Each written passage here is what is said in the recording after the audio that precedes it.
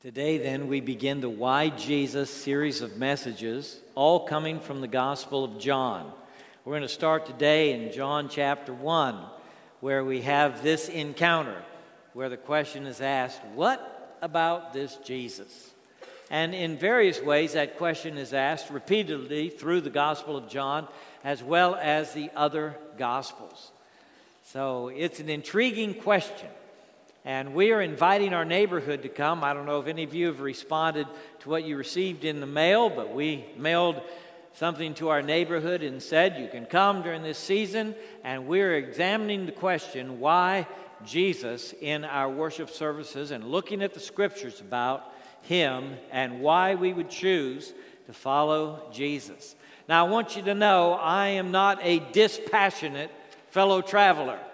I am very passionate about being a Jesus person because Jesus changed my life early on, and I have been telling people about Jesus for a long, long time, even since I was a boy, sharing my faith with those who did not know Christ. And so I'm not neutral in this regard. I've made my investigation of the historical of Jesus and the Christ of faith, and it's not that I haven't ever broached these big questions. I have, both personally and academically. But I am coming to you as somebody who is persuaded that Jesus is the Christ. And here at First Baptist, we are Jesus people, and we call ourselves Jesus people. We talk about Jesus, and we seek to keep Jesus as the focal point and the center of our worship, our teaching, our attention, and our mission. He is the one we serve. He is the Savior. He is King of Kings and Lord of Lords. That's who we are. And as we come to the Gospel of John in this series, I don't want you to think that John's just throwing that out there either as sort of an objective and unbiased recorder of the life of Jesus. No. Excuse me. I'm trying to sneeze here. Thank you. He has. All right. John has actually persuaded himself that Jesus is the Christ. And he writes at the end of his gospel, which is 22 chapters, he says, look, these things are written that you might believe that Jesus is the Christ, and believing you might have life in his name. So he, along with Matthew, Mark, and Luke, are all persuaded that Jesus is the Christ. But throughout their sojourn with Jesus and the 3 years that they were with him in ministry, they heard all kinds of questions and comments that people made about Jesus.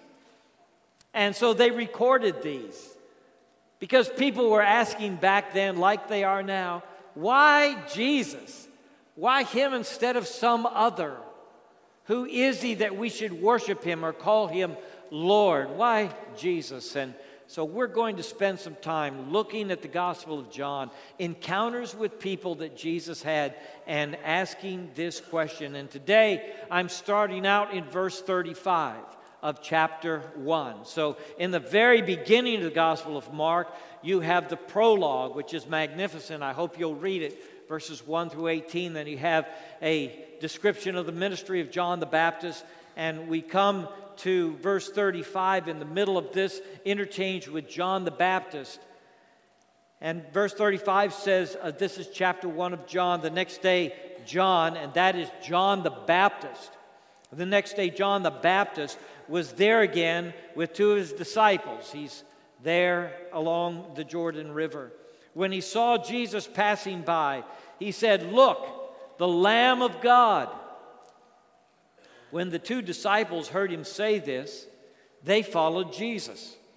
Turning around, Jesus saw them following and asked, what do you want? They said, Rabbi, which means teacher, where are you staying? Come, he replied, and you will see. So they went and saw where he was staying, and they spent that day with him. It was about 4 p.m. Andrew, Simon Peter's brother, was one of the two who heard what John had said and who had followed Jesus. The first thing Andrew did was to find his brother Simon and tell him "We have found the Messiah," that is, the Christ. And he brought him to Jesus. Jesus looked at him and said, "You are Simon, son of John. You will be called Cephas," which, when translated, is Peter. The next day, Jesus decided to leave for Galilee. Finding Philip, he said to him, "Follow me." Philip, like Andrew and Peter, was from the town of Bethsaida, which is on the north tip of the Sea of Galilee, a little fishing village there. That's where they were from. Philip found Nathanael and told him, "We have found the one Moses wrote about in the law, and about whom the prophets also wrote, Jesus of Nazareth, the son of Joseph." Nazareth? Can any good thing come from there?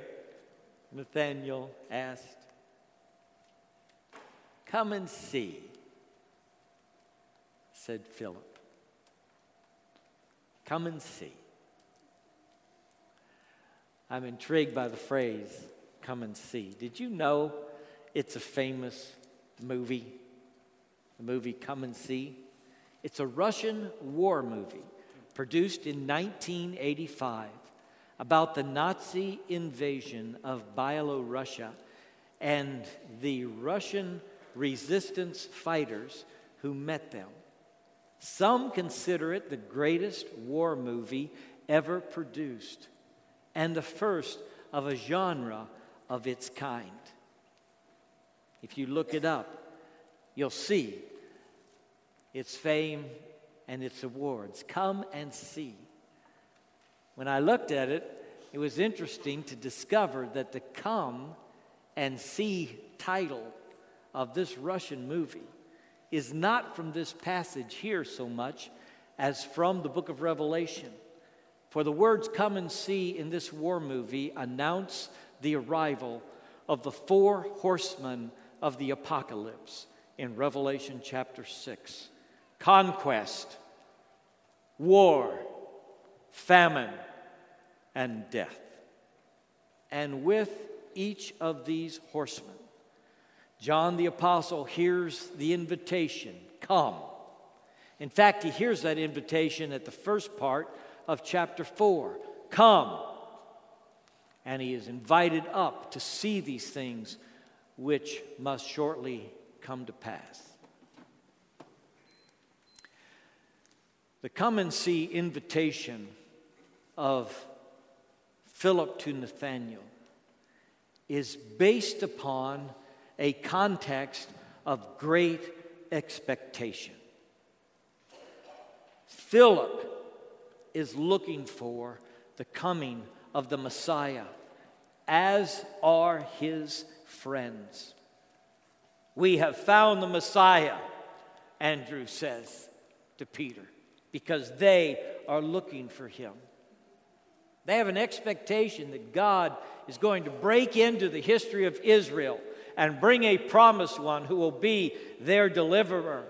And this expectation is, in fact, Orthodox Judaism. The rabbi Maimonides, writing in the 12th century, compiled 13 principles that he felt were core to Judaism. And the 12th one is this: "I believe with perfect faith in the coming of the Mashiach," which is the Messiah. "And though he may tarry, still I await him every day." So this man, summarizing the core beliefs of Judaism, puts in the expectation of the Messiah as part of those core beliefs. Jews debated about the coming of the Messiah. Some of them were secular, and they didn't believe in the activity of God in the present and didn't believe a Messiah would come. And some denied that there was any expectation of the Messiah in the Torah, which all of them took to be the Word of God. And so what was written in the Torah was more important even than the writings in the prophets to many of them. But you will notice here that when Philip comes to Andrew, he says, "We have found the one of whom Moses wrote. He believed, in other words, that the Messiah and the expectation of the promised one was in the writing of Moses in those first 5 books of your Bible: Genesis, Exodus, Leviticus, Numbers, and Deuteronomy. That's the Torah. And he believed that Moses wrote about it. When Moses said, God is going to send a prophet like unto me, and you're going to listen to him, he was speaking about that future one who would come, that promised one. Those of us who have studied the Torah, particularly the book of Genesis, all the way back in Genesis chapter 3, you have the fall of humans. Adam and Eve take of the fruit, and they sin, and they fall. And the promise made to the woman is that there is one coming, the seed of the woman, who will crush the head of the serpent. And that theme is carried out throughout the Holy Scriptures. There is an expectation, in other words, from the very beginning of the Bible, that this one would come. And though some denied that it was there, and some denied that there was any Messiah to be expected, in first century Israel, among the Jews, a great expectation existed that God was going to send his deliverer. They were under the heel of Rome. They were not free anymore. They chafed under that burden, under that yoke of Roman oppression. They wanted to be free as a people. There was, in fact, a group of them. We are told they were the zealots in the New Testament. And these zealots were willing to bring about this new era of freedom, even if it required violence. Jesus, in fact, called a man named Simon, who is described as Simon the Zealot. He's one of the 12. Some people think that Judas, the one who betrayed Jesus, was also in this group, a zealot who wanted to see the liberation of Israel and the overthrow of the Roman heel. The Messiah, according to a sacred prayer that Orthodox Jews prayed 3 times a day, would accomplish 7 tasks. I want you to listen to these 7. Now, I'm talking about Orthodox Judaism and a prayer that Jews prayed in expectation of the coming of the Messiah. And they prayed this prayer with these 7 tenets they believed the Messiah would accomplish.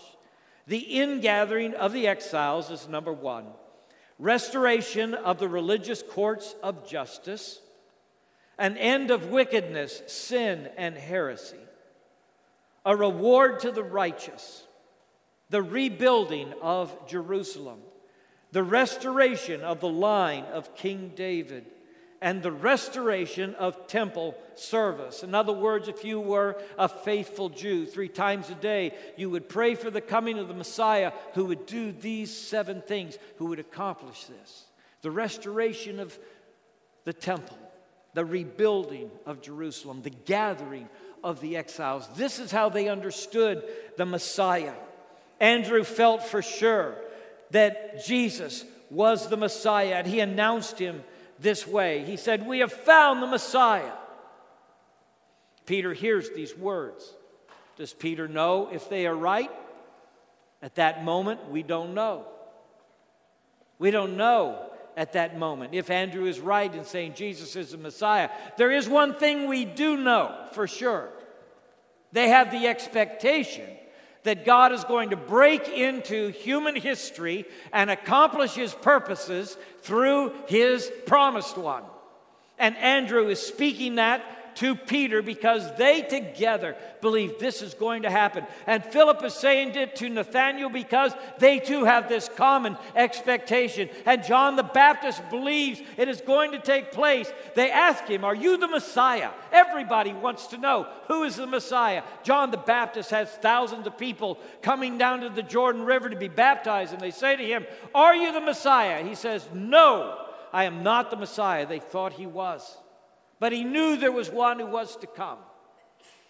There are people who do not believe God is active in the world today. They don't believe God does anything. They don't pray because they don't think God hears prayers or answers prayers. They don't believe God is active. He wound up the universe like a wind-up clock and then walked off and left it. So if they believe there is a God, they believe he is an impassive creator who is no longer involved in the world, and he just set it to going. And he's not active in the world today. That's not the world of the first century. That's not the world of Judaism in the first century. It's not the world of Peter and Andrew. They believe that God is active in their world. John the Baptist, he is looking for God to break in. So I might ask you, we're starting this series, Why Jesus? I might ask you, do you believe God is active in the world? Or are you, like some of the founding fathers, a deist who believes there's a God, but he's not involved in his creation? Do you believe God is active in the world? Do you pray expecting God to hear and to answer? Do you? See, if you don't believe God is active in the world, then this expectation may not process with you. But for all these years, the Jews have been prepared for this coming one, not only by Moses and the comments in the Torah, but also in the prophets, as Philip mentions here. In the prophetic writings, there is the Son of Man who is going to come, and the king like David that God is going to bring. There is the suffering servant in Isaiah, though they don't exactly know where to put him in this spectrum, but there is the expectation that somebody's coming to deliver them. Do you know Christians still have the expectation of the coming one? We believe God has broken into history, into human history, by sending his Son, Jesus. We believe that. We believe God is going to break in again at the proper time to fulfill human history. In other words, we do not believe that human history will find its culmination in the activity of humans, but in the breaking in of God above, who created us, who made us, who sent his Son to save us, and will bring all these things to their proper conclusion when the Lamb of God comes back riding on a cloud of heaven and wrapping up his work in the world. And if you were to summarize Orthodox Christianity with 13 principles, as Maimonides did with Judaism, one of those would be, we expect the second coming of Jesus Christ to this planet, his visible, personal return to the earth. That expectation is in the heart of Christians who are looking on the horizon, watching for the coming of Jesus. In fact, Jesus said, I want you to do that. I want you to live on tiptoe, looking at the horizon, watching for my coming. Have the expectation that I am going to come. This great expectation was part of the first century thought and part of the mental attitude and the understanding of Peter and James and John and Andrew and Philip and Nathaniel, as well as John the Baptist. God is going to do something. He is going to break in to our present. There were, in fact, some false messiahs that are mentioned in the Bible, people who said they were something. They had a great council. John is thought to be the second disciple of these two in this passage. From ancient times, they assumed that it was Andrew and John who followed Jesus in this text. And John and Peter are preaching after the resurrection of Jesus in Jerusalem, and they arrest him. And they bring him before the Jewish council, which is the Sanhedrin. And the council really wants to kill them. They really want to kill him. They'd like to stone him to death. And there's a man named Gamaliel at the council in Acts chapter 5. And he addressed the Sanhedrin. This is what he said. He was a wise teacher in the first century. The Apostle Paul sat at the feet of this man. Men of Israel, Gamaliel said, consider carefully what you intend to do to these men. Some time ago, Theudas appeared, claiming to be somebody. And about 400 men rallied to him. 400 men. He was killed. All his followers were dispersed, and it all came to nothing. After him, Judas, the Galilean, another Galilean, appeared in the days of the census and led a band of people in revolt. He too was killed, and all his followers were scattered. Therefore, in the present case, I advise you, leave these men alone. I can see John heaving a big sigh of relief, can't you? With Gamaliel saying, leave these men alone. Let them go. For if their purpose or activity is of human origin, it will fail. But if it is of God, you cannot stop it. Now here's what I want you to hear from Gamaliel, the great teacher of Paul and of his generation. Gamaliel expects the activity of God in his world.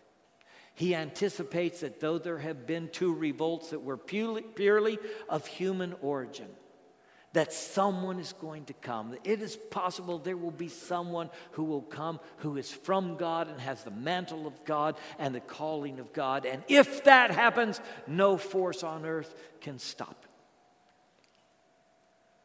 And so you have this expectation, this indestructible expectation planted in the heart of the children of Abraham, that God is going to send his deliverer to them.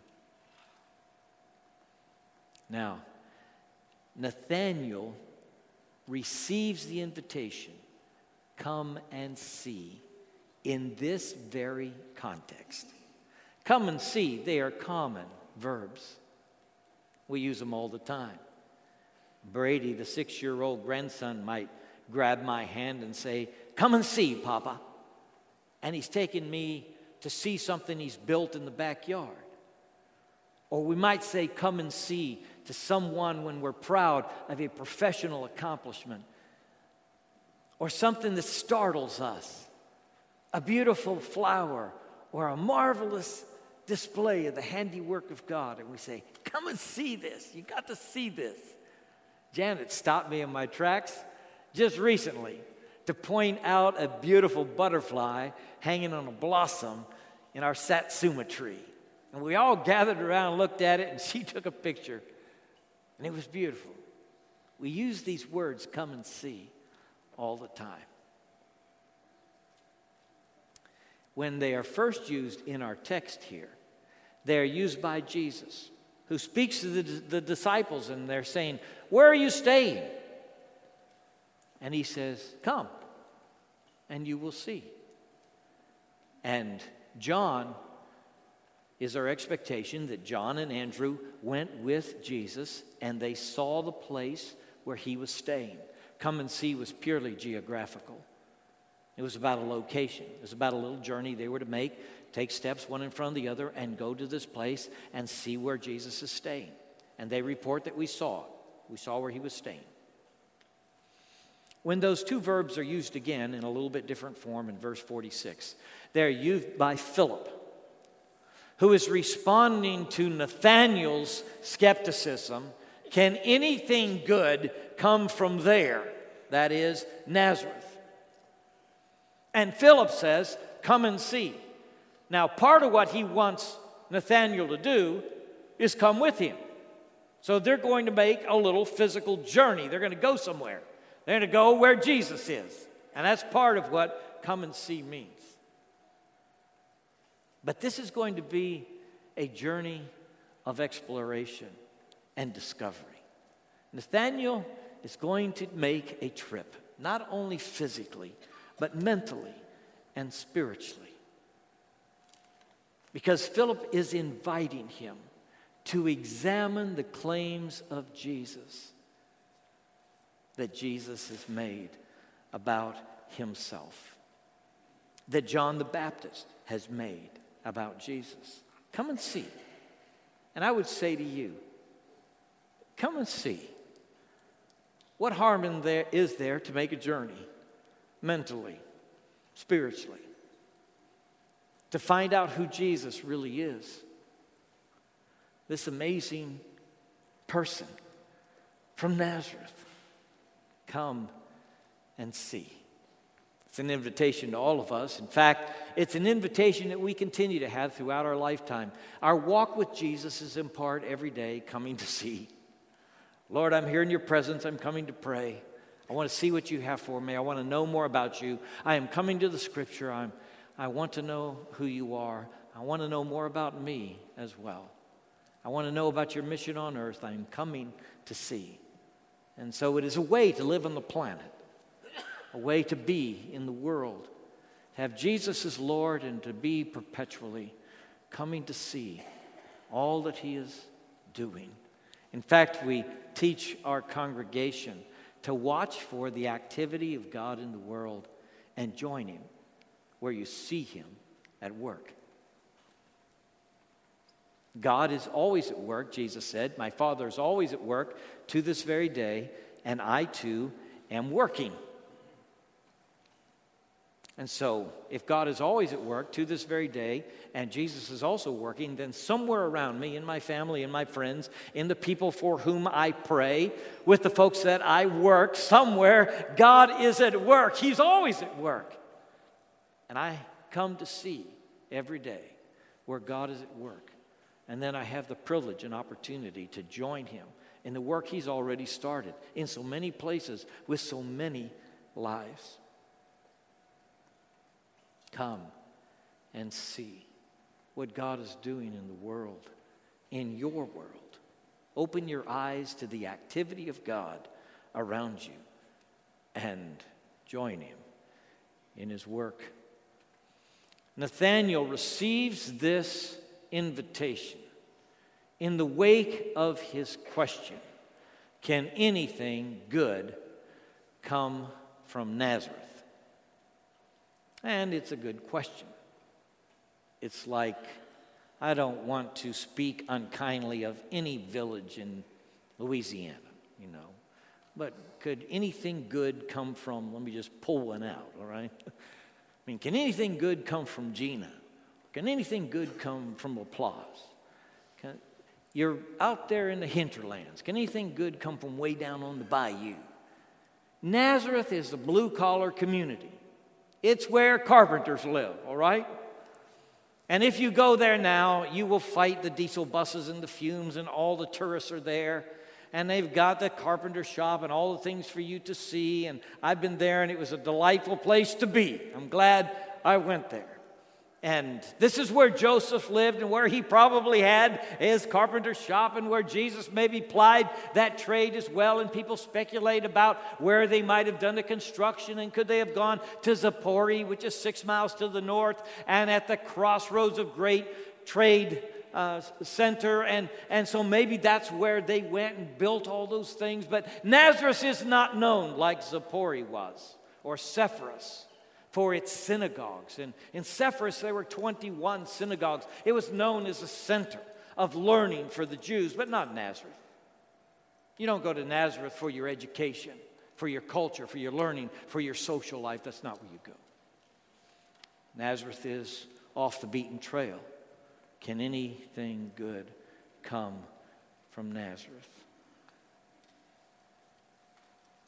Do you know there's a website that you can access that originates in Nazareth today. And it is put up there and maintained by a group of Arab Christians. And they call their website, Come and See. They say on the website that they gathered the news of the Christian church from all over Israel and the Middle East, and they give this information out to all those who want to read it. And they also say in the website that they join with Messianic Jews. That's a term for Jews who believe that Jesus is the Messiah. and they have fellowship. These Arabs and these Jews meet together and have fellowship because they have a common Lord. They are part of His church. And that sounds Christian and Jesus to me, doesn't it to you? And so Nazareth continues to be a place where you come and see. It's interesting, after all these years, that we have the hindsight. They say hindsight is 20/20. We have the hindsight to answer Nathanael's question. Can any good thing come out of Nazareth? Well, after 2,000 years, we can tell you, Nathanael, that there was a guy who came out of Nazareth. And his name is Jesus. And sometimes they called him the Nazarene and still do today. And sometimes they call what he started the Nazarene cult. His enemies called it that back then. And Nathanael, this man Jesus, who came out of Nazareth, we're not teasing, we're not exaggerating. He changed the world. He changed the world.